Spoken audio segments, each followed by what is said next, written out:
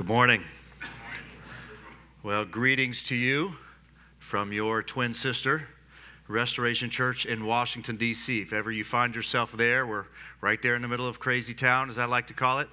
Northwest side, American University, National Cathedral, that's where we're at. So it's our joy to minister the gospel in that area, and I love this church. Our church prays for you often, and I think of you often.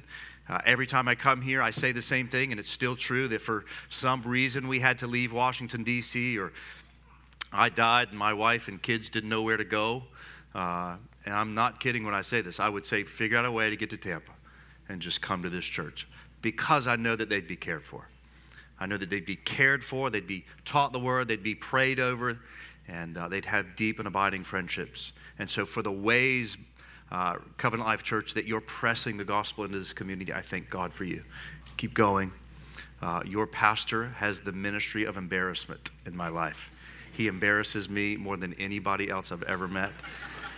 And my wife makes fun of me because I try to do it back to him, and it's never very good. Like, it's not nearly as good.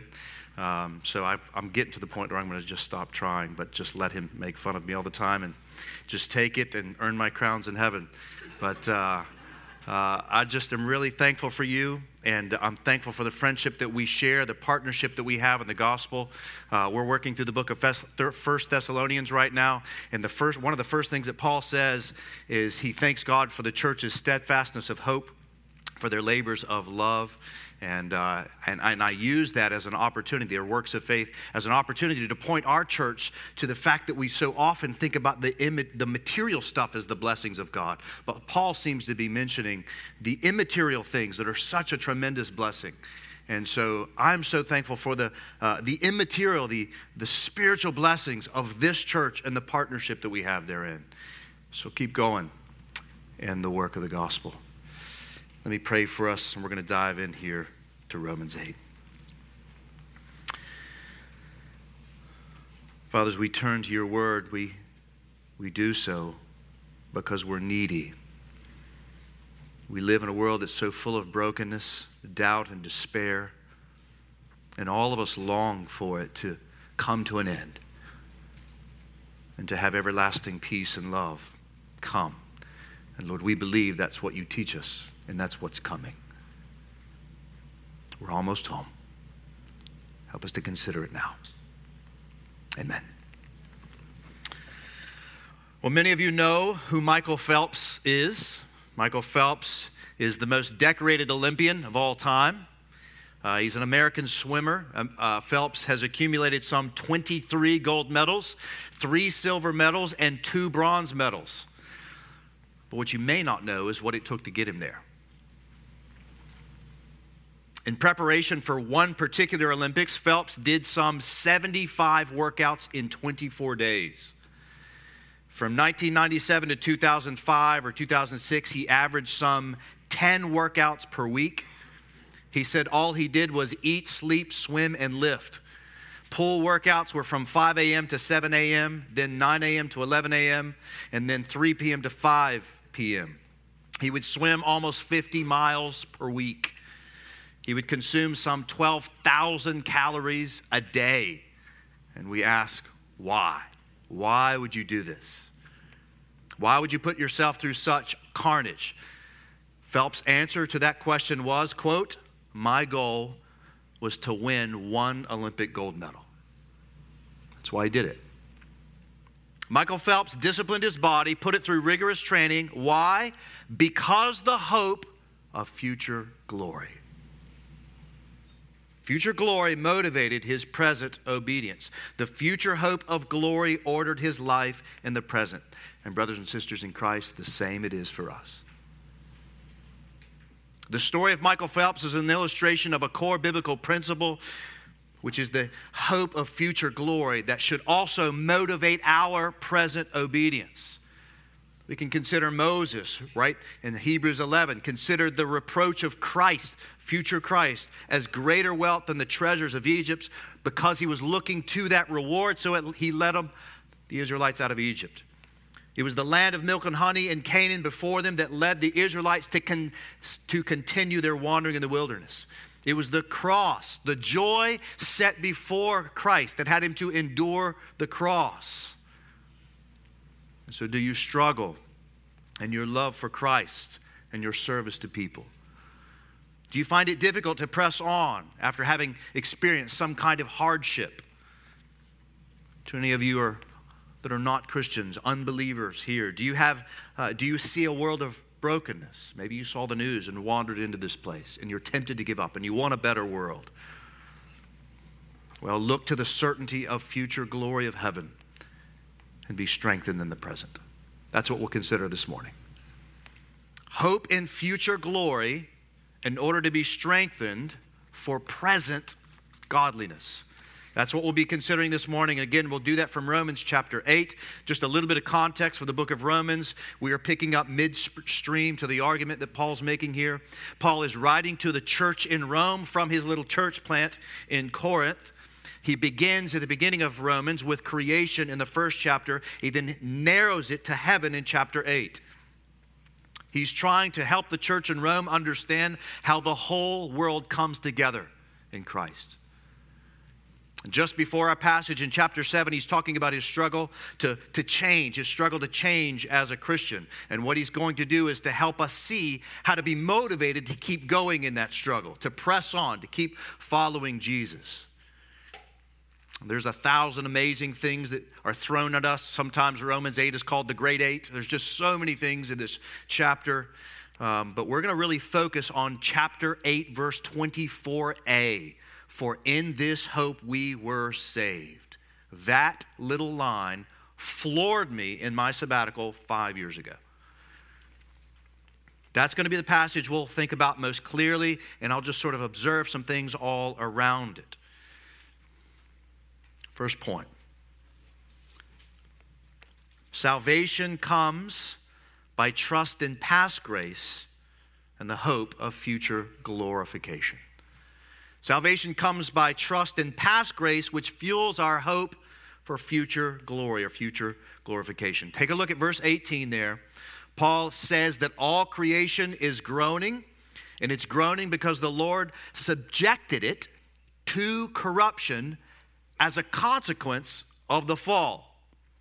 All right, so as a consequence of Adam and Eve's decision to rebel against God and go their own way, God subjected creation to corruption. You see that in verse 20.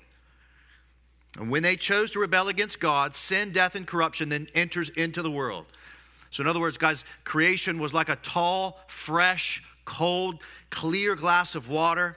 But because of the consequence, as a consequence of Adam and Eve's decision to rebel against God, God permitted poison to enter into that tall glass of water, corrupting the whole thing. And this, by the way, is how death and disease, corruption, brokenness enter into the world. Brokenness, friends, is not the consequence of socially constructed ideas. That is not why things are the way that they are in the world. That's a man-centered way of understanding the world. But corruption, brokenness, these things are the consequences of a world that rejects the good authority of God and wants to go instead its own way. That explains how we are. And so what Paul is saying here in Romans 8 is creation eagerly longs to get out of that corruption. It longs to not just return to what it had in Eden, more than that. It longs to give birth to an even greater glory that it will have in the new heavens and the new earth. But how will that glory come? How will that glory of the new creation, how will it come? What is the hope of creation to reverse the curse? We'll look at the end of verse 20. In hope that the creation itself will be set free from its bondage to corruption and obtain the freedom of the glory of the children of God. So creation is groaning under its bondage to corruption. It wants to obtain, it says there, it wants to obtain the freedom of the glory of the children of God. That's what it's looking at to be set free. But what's that? What's this freedom of the glory of the children of God? What is it? Verse 23. It's not only creation that groans this way, but those who hope in Christ, we have the first fruits of the Spirit. We groan inwardly as we wait eagerly for adoption as sons, comma, the redemption of our bodies.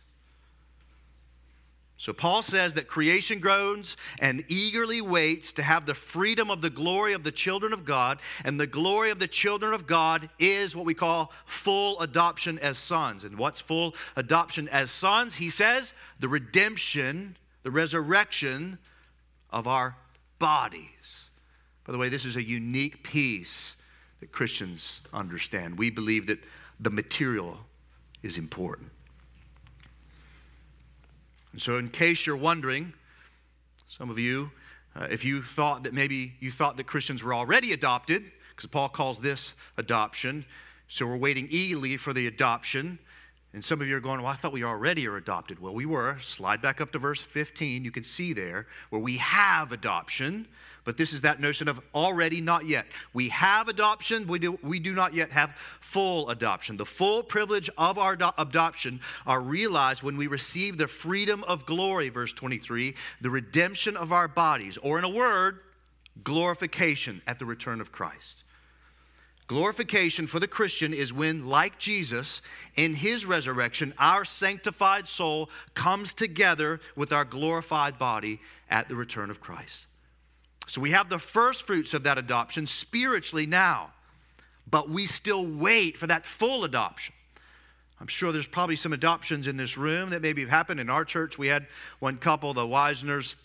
They adopted Parker from South Korea, and they were given full rights. Parker was theirs. He was theirs. But then it took months for them to go and actually get him. That's sort of what it is for us. We're in that already not yet period. Paul talks, or actually John, the Apostle John talks about this in 1 John 3:2 when he says, "Beloved, we are God's children now, and what we will be has not yet appeared. But when he appears, we will be like him because we will see him as he is." I love how Spurgeon riffs on that. Not as he was, as he is, the glorified Christ. We will see him and be like him. So Jesus died for sin. You should know that. So this is the gospel, the good news, right? We are sinners, separated from God. Christ, fully God, fully man, takes on flesh, lives a sinless life, and amazingly goes and atones as a substitute for sinners like us, therein taking the penalty for the sins of those that trust him. And his righteousness gets transferred to the believer, counted as forgiven. Jesus died for sin, rose 3 days later, ascended into heaven, and will return bodily to bring heaven to earth.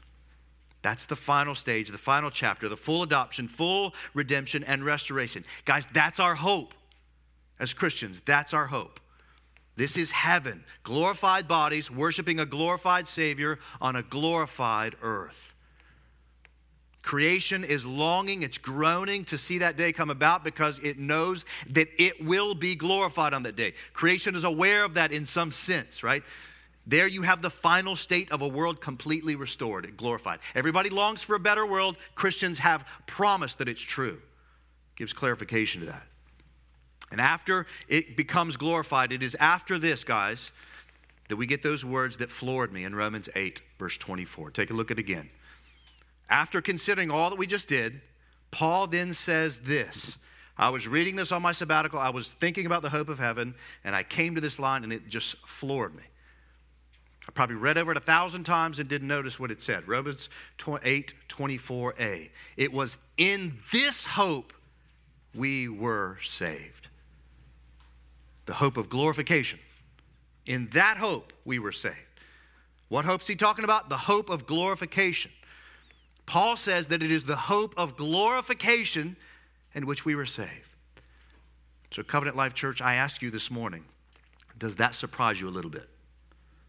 It did me. Here's why. Think about, you guys have a members meeting tonight, right? So you guys are going to take members in, maybe put people out, right? Binding and loosing. And when you take members in, right, one of the things you're looking for is their rehearsal of the gospel. And what are you correctly, I want to make this clear, I don't want Justin to rebuke me and the elders to rebuke me. What are you correctly looking for when you bring members in their rehearsal of the gospel? You want them to understand in some aspect the doctrine of justification, right? That they repent of their sins, look back at the cross of Christ to atone for their sins. You're listening for that, right? That's what you're looking for. You're right to do that. By grace through faith in the atoning work of Christ's death, burial, and resurrection, they have been counted righteous. And that is critical and that is right.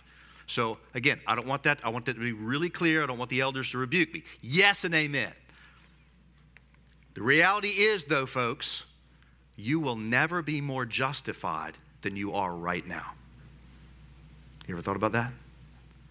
Your righteousness is Christ's righteousness. It's a perfect righteousness. It's been counted to you. That righteousness will never be more than what it is in this moment. But we still lack something. We still lack that glorification, right? That full redemption, that full adoption. We still lack glorification in heaven.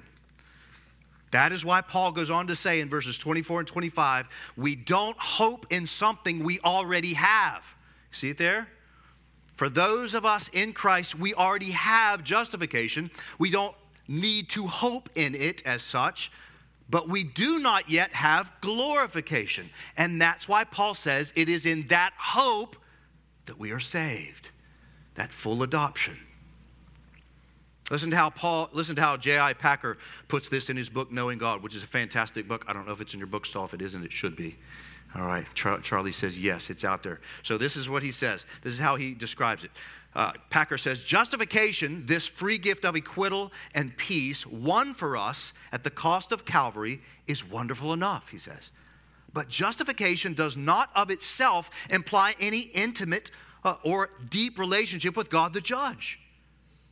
In idea, he says, you could have the reality of justification without any close fellowship with God resulting. But contrast this now with adoption. Adoption is a family idea conceived in terms of love and viewing God as Father. In adoption, God takes us into his family and fellowship. He establishes us as his children and heirs. Closeness, affection, and generosity are at the heart of the relationship. To be right with God, the church, in justification is a great thing. But to be loved and cared for by God, the Father, is even greater. Unquote. We as Christians are people of hope because our greatest hope, our greatest certainty is not yet realized. We do not yet have what we want to have. Bodies, resurrected, glorified bodies, meeting with our Father face to face with glad-hearted love. Still waiting for that. God has not yet glorified these broken bodies. My back has been killing me this week. I've been thinking about that. My eyesight is nosediving in the past 6 months, right?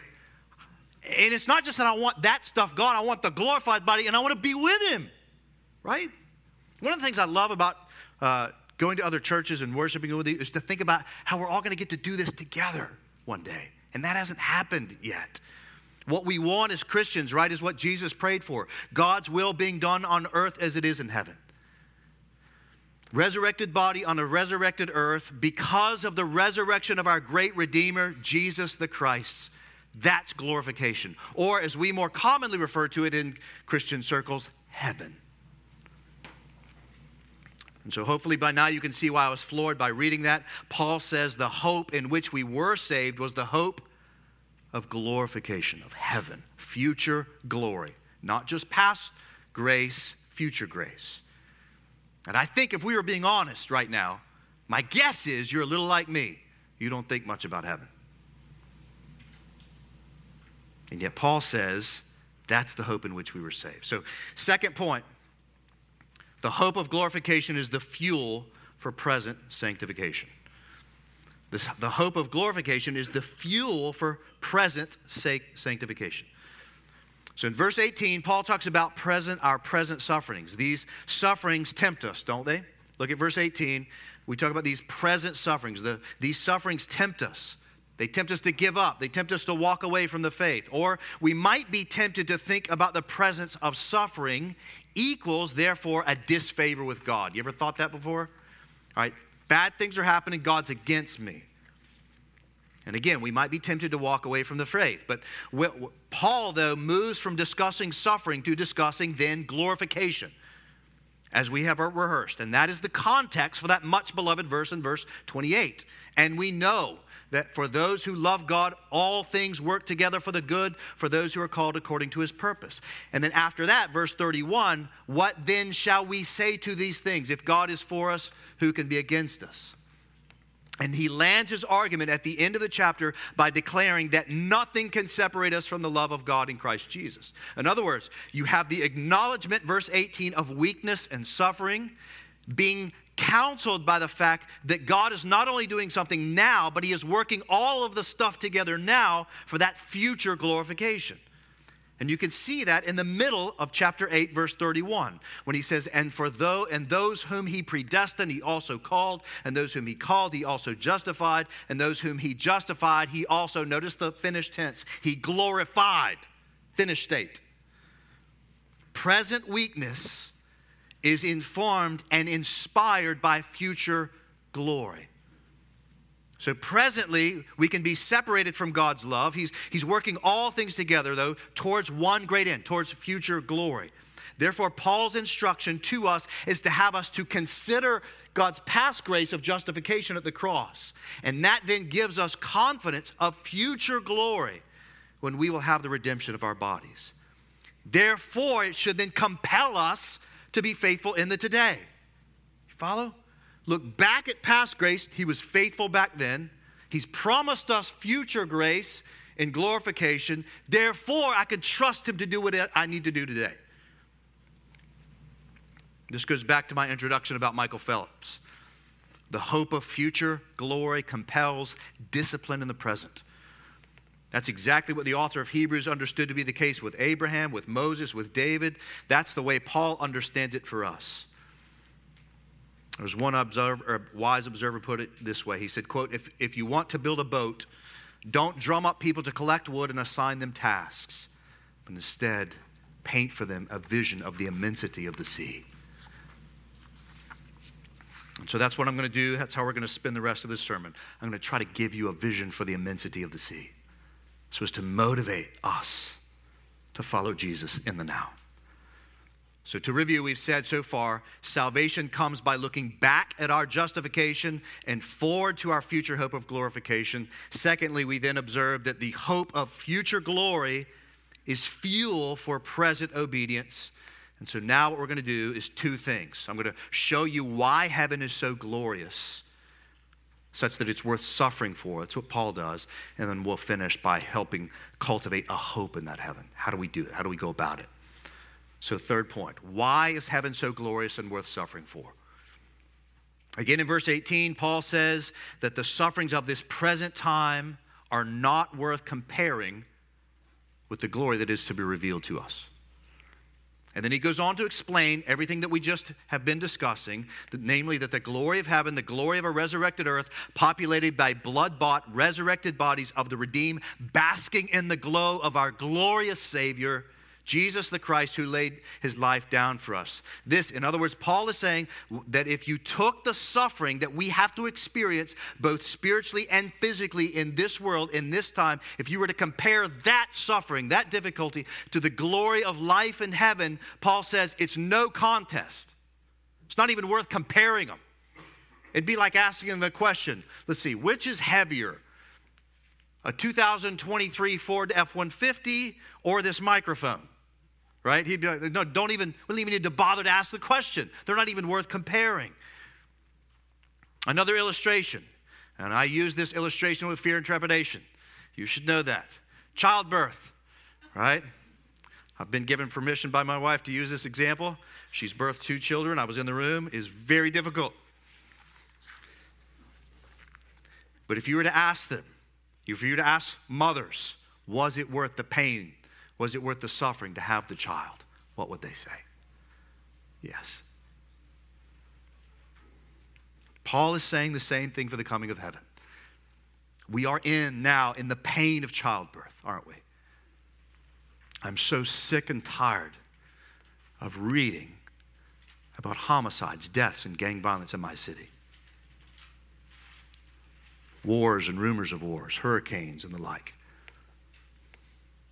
We are in the pain of childbirth, but a child, a future love, as it were, is worth the pain to continue trusting him and walking it through. In the return of Christ, when he comes and establishes on the earth peace, love, and justice on the earth, when evil is vanquished, sent away to everlasting punishment, and we put on everlastingly glorious bodies and live on a glorified earth, it will be so amazing that, like childbirth, these present sufferings to hold fast to Jesus and to one another is going to be worth it. Stay the course.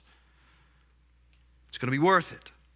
Cancer, car accidents, murder, heart attacks, persecution, martyrdom, mockings, depression, shame, and whatever other physical sufferings you have. They are not even grains of sand in comparison to the immensity of the mountain of the Lord that is coming. Same with spiritual sufferings. Doubt, the struggle to obey the Lord's commands, to memorize Scripture, to show up to church on time, to love neighbor, to love enemy, to pray, to fast, to forgive, to give, to prefer others more than ourselves, to evangelize. All these struggles, these sufferings, they can't even said to be flickers in comparison to the light of the sun. All of these sufferings, spiritual and physical, they are momentary feathers in comparison to the eternal weight of glory in heaven that is being prepared for us that believe. Soon enough, beloved, your back pain, your cancer, your depression, your shame, your guilt, your struggle to do as Jesus would have you, soon enough these struggles will cease. And beloved, you will rest on the eternal shores of the Jordan River. Forever. No more pain, no more crying, no more difficulty. Soon enough, those struggles will cease. And you, beloved, will eat honey and drink milk of the new Canaan. And it will be fantastic. You will sing songs along with the angels about the glory of Christ. You will bask in the glow of a glorious Jesus that made it all possible for his everlasting glory and your good. You will work. Yes, we will work in heaven. Go read Isaiah 65 this afternoon. We will work. We will have a job, but every waking moment of that work will be better than the best vacation you ever had. It'll be so full of joy. You will attend church, and it will not put you to some level of boredom. Maybe I'm doing right now. It will be awesome. You will look forward to it, that church gathering, more than you look forward to Sunday afternoon naps. Thanks be to God, it will be filled with people that don't look just like me, right? It'll be people from every tribe, tongue, and nation, right? From the north, the south, the east, the west, with all of their different shades and textures of hair and tonal languages coming together like a symphony on full blast for our great treasure, Christ the Lord. That's going to happen. That's going to happen. It's promised. We will eat the choicest foods and we will drink the choicest wines. We will take walks on roads that will blow delicate breezes across our glorified foreheads. The light of day will never fade as the glory of Christ will shine brightly forevermore. Isaiah tells us that for those who wait upon the Lord, you heard Justin pray this, Isaiah, for those who wait upon the Lord, our strength will be renewed. We will mount up on wings like eagles. We will run and not grow weary, walk and not faint. The soil that we will sow in will be drunk with the glory of Christ. The air that we will breathe will be drenched with the excellence of Jesus, because God will cover the earth like the waters cover the sea. He will be all and he will be in all, because the dwelling place of God is with man. And that leads us to the most important part of heaven. Heaven, right, is the household of God. Right? He is its fancy. He is what makes it glorious. Apart from him, there is nothing but darkness and decay, but in him we have life. Christ himself in his resurrected body is the darling of heaven, and we will be dazzled by his infinite love, which will be infused in every aspect of the new earth. This, beloved, is our great hope. All of this and more. I wish I had words to describe it to you. even the worst of our experiences here on earth cannot compare to it, then surely even the best of our experiences do not compare to it. Therefore, beloved, listen, do not live for this world. This is not home. We are pilgrims, sojourners. As Paul says in Colossians 3, set your mind on things above, where Christ is seated at the right hand of God. Do not build your life where rust and moth destroy. Be dazzled by heaven's darling, by Christ, and live to be at home with him. For it is in that hope that we are saved. It is in this hope that we grow and persevere in the faith. Don't buy the trinkets that the world is trying to sell you. Resist the visions of the good life that present the world of darkness. This present world of darkness is attempting to deceive you by. You will never have enough money. You will never have enough vacations. You will never have enough friends or family members. You will never have enough job titles to compare to the glory that is coming when Christ returns. The more this vision for your life takes over and sinks into your heart and becomes the great hope with which you live, the more you will know the joy of your salvation. Build your treasures in heaven, not on earth, where rust and moth destroy. What does it profit a man to gain the whole world, lose his soul? Well, some of you might be saying, all right, Nathan, I got you, but how in the world do I build a vision like this? How do I have the future glory of heaven motivate that? How do I practically do it? I see it in the text. How do I do that? Well, you need to begin, first off, by recognizing this won't come overnight, right? I think somebody prayed this morning for appetites, right? Appetizers. You need to have tastes towards these things. So let's just lastly end by teasing out how do we go about building this future hope of heaven so that we would persevere and grow. So we've said, just to review quickly, we've said salvation comes by trust in past grace in the future hope of glorification. Secondly, we said the hope of that glorification is the fuel. It's the intended fuel for sanctification. The more you hope in heaven, the more that you will walk the path of sanctification. And then thirdly, we've documented that heaven is not even worth comparing to this present world because it's so glorious. So now I'm going to help us just briefly apply this by 4 things, 4 ways. Here's the first. You're going to love this one. I'm assuming this happens all the week at this church. Sometimes my church likes to roll their eyes at this stuff, but it's really important. First way to build a hope in heaven, to build that future sight of glory, to motivate you to follow Jesus and keep going, join a local church. Join and meaningfully participate in a local church. Guys, if we're going to be oriented by heaven, we need to be meaningfully committed and acquainted with heaven's people.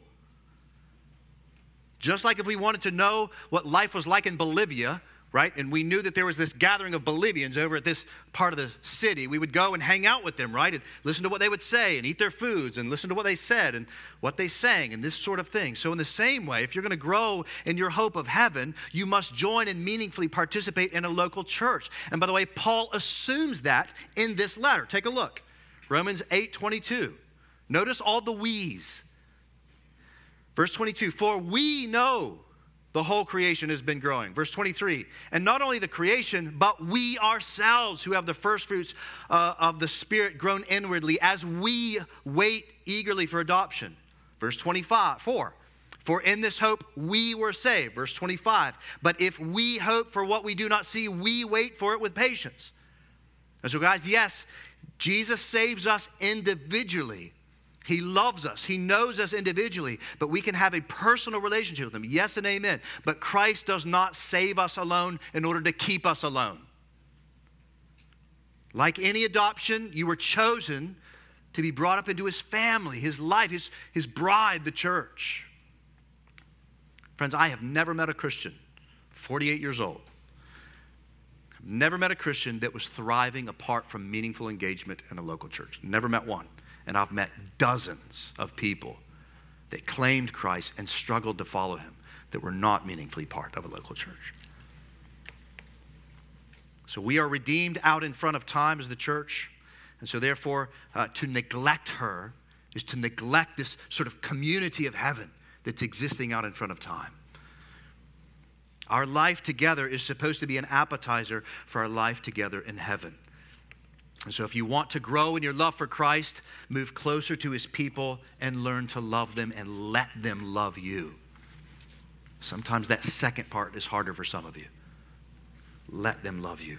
Don't just date the church, commit to her, join a church, and watch how the Lord can grow your vision of heaven by living amongst citizens here on the earth. You know, I'm sitting here looking at J-Pop and Tori and Doug and some of these guys. I've known them for years. And I've watched how they've grown up. You know, Justin has been sanctified, 0.5% in the last 15 years I've known him, or 20 years I've known him. We're still praying for him. He's going in the right direction. But I've watched his life, and he's watched mine. We have jokes where we just sit here and rehearse all these ridiculous things that we used to say to each other.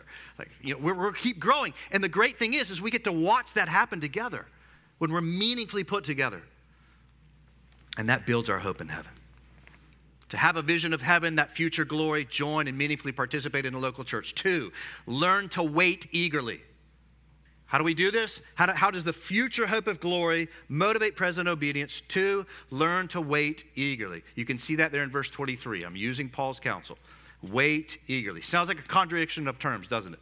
Waiting eagerly. Well, interestingly, that word wait there in verse 23 is the same word that's used for the word hope. The image here is not likened to waiting in a doctor's office, doing nothing and just sort of waiting for something. No. It's a kind of hope-filled waiting. It's waiting or hoping eagerly. So when my boys were a little smaller, this is still kind of true today, my kids we love baseball, and they love getting autographs. And so we went to watch the Cardinals. That's my team.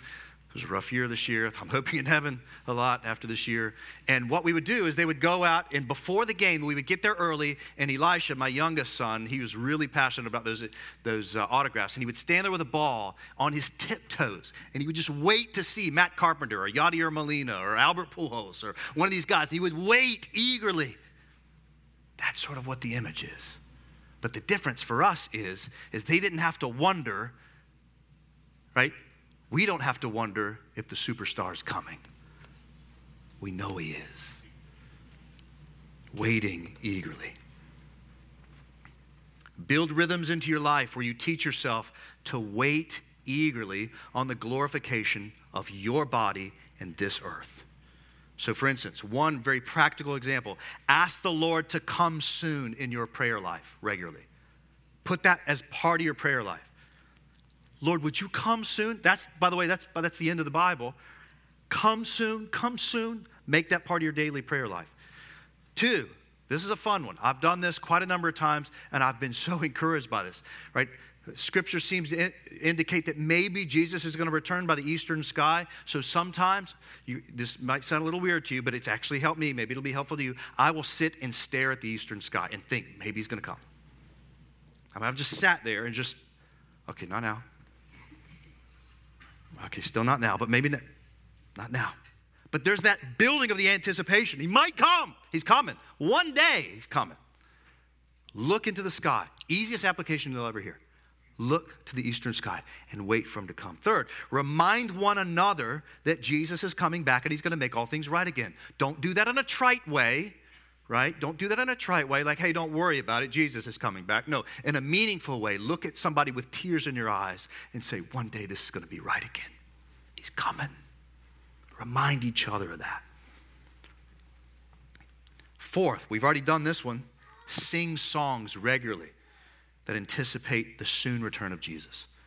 Our church loves to sing on Jordan's Stormy Banks. It's one of our favorite songs our church loves to sing. I don't know if y'all have that in the repertoire. Charlie, if you don't, put that in there. Hark, I hear, Heaven's Eternal. Help me. Hearts Eternal. I can't even pronounce the song, but man, we love singing that song. I can't pronounce the title of it, but man, just sing songs, both personally. Look, I keep this with me. Look, I did not plan this. All right? I keep this little hymn booklet with me, and I sing songs about heaven personally, and then do it corporately as well. Wait eagerly for the return of Christ. Don't be found asleep. Thirdly, join a church, wait eagerly. Thirdly, wait patiently. Wait patiently. Now, this sounds a little more like what waiting is, waiting patiently. You can see Paul's counsel to wait patiently there in verse 25. You see it? This is hard, right? Waiting patiently is hard. How do we wait eagerly and patiently? Well, God wants his children to be eager about his return, but he wants the expectations of his return to be appropriate. So 5 years ago when we went on that sabbatical that I was led to this, we told our kids we're going to take them to Disney World for a day. We had to take a small loan out, but we could do it, right? We got in there for a day. And we were driving on the way down there, and my kids, are we there yet? Are we there yet? Are we there yet, right? That is not waiting patiently, right? They were eager, but they were not patient. And we would respond to them in those moments like, we will get there when we get there, son, right? And that's tough to do, but that's the kind of framework we need to have. We need to fill our imaginations with the glories of heaven and that await us, and we need to eagerly anticipate it, but we need to legislate that anticipation by trusting Christ to come in the fullness of time. And we recognize, right? We need to recognize that's tough, right? It's been 2,000 years. Exactly how long will it take for our patience to wear thin and destroy our eagerness? Well, I was reading something on that sabbatical, a big old fat tome by Richard Baxter called The Saints' Everlasting Rest. And he said in there to people that think it's been too long, Baxter said, as God has established the 4 seasons, so they come at the same time every year. And he said, and just as God promised to rescue Israel from slavery in Egypt after 400 years, so did he come in that time. And just as Daniel promised that the Messiah would come in 77 of years, so did Jesus show up at that exact time. He went on to say, Baxter goes on to remind us that as God has given the stork, the crane, the swallow to know their appointed time, he will surely keep his time. When we have endured a hard winter in this cold climate, will not the revival of spring be seasonable? In other words, what he's just saying is look at God's past grace and redemptive history and just look around at creation and notice everything comes right when it's supposed to. So in the same way, trust that he will in the same way. Wait patiently. God has never missed a single promise. There's one left, guys, one left for him to fulfill. He's fulfilled hundreds of them. There's one. Trust him. Wait patiently for it. Lastly, we'll finish here. Join a church, look at the life together, learn to wait eagerly. Thirdly, we'll learn to wait patiently. And fourthly, this is the most important one of all, consider Jesus. Study him. Think about him. Hebrews 3:1 tells us that. Consider Jesus. Study him. Not as like a historical figure, right? Don't study Jesus like you'd study Abraham Lincoln. Don't do that. No. Study Jesus like you would a lover. Consider his might. Consider his beauty. Consider his allure. Treasure how he speaks and what he says. I've done a Bible study with guys at times where we just walk through the passage and we ask this question. What's he like? What's Jesus like? It's been amazing to watch guys see him. Jesus begins to take on flesh. He's not just this abstract figure. What's he like? When you read the Bible, what's he like? Study Christ. Notice what he loves and what he hates. See what his miracles do. Consider that it was the joy that was set before him that he endured the suffering of the cross. And then pay attention to what happens to him after the resurrection. Study his resurrected life and body. And then map all of these things onto a view of creation that takes away all of the bad and enlivens all of the good. And you'll get a little bit of help to know that it comes from him and it's for him, right? Colossians 1. All things are created through him. All things are created for him. Consider Jesus, the resurrected and reigning Jesus, the glorified Jesus. After all, right, he's going to be our chief delight. So just a little bit of warning for those of you that are wondering if you're in Christ or not. If you're bored by Jesus, you're going to be really bored in heaven. He's the joy. He's the central jewel of heaven. Consider Jesus. And so, guys, if we are going to change, really change, individually, corporately, we're going to have to learn how to rehearse our justification as a down payment to give us confidence in the future glorification so that we might get increasingly going in our present sanctification. I'll say that again. We are going to have to learn, if we're going to grow, really change, stay the course. We're going to have to grow in rehearsing our justification, past grace, increasingly learn to see and savor our future glorification in order that we might get going increasingly in our present sanctification. That's exactly, this is not me sort of figuring out a way to preach this passage. That's the grain at which Paul writes in Romans 8. It will be our gazing longer at the glory that is to be revealed to us in heaven. And soon enough, beloved, we'll be home. We'll get there. We'll be glad we gave ourselves to Jesus. So stay the course. Consider him. Wait patiently, wait eagerly, so that when he returns, you'll be ready. And may we do that together. For this future hope of heaven, Paul says, it is by that hope that we are saved. Let's pray together.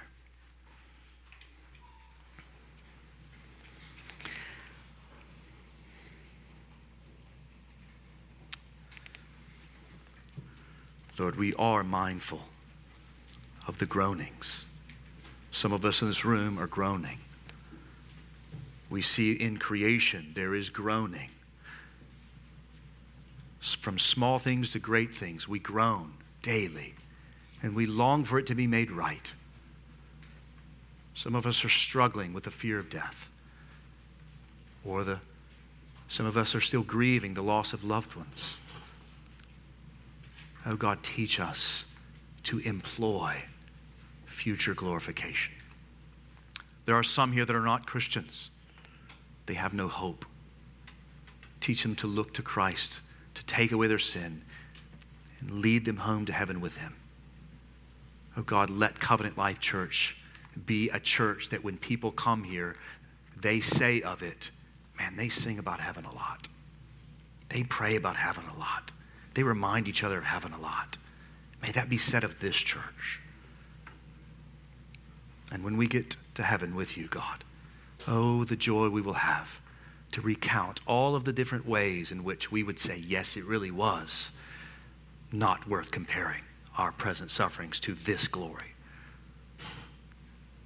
And so, Lord, as we take a moment of silence now, we ask that you would fill us afresh with the glory of heaven and heaven's darling, Christ the Lord.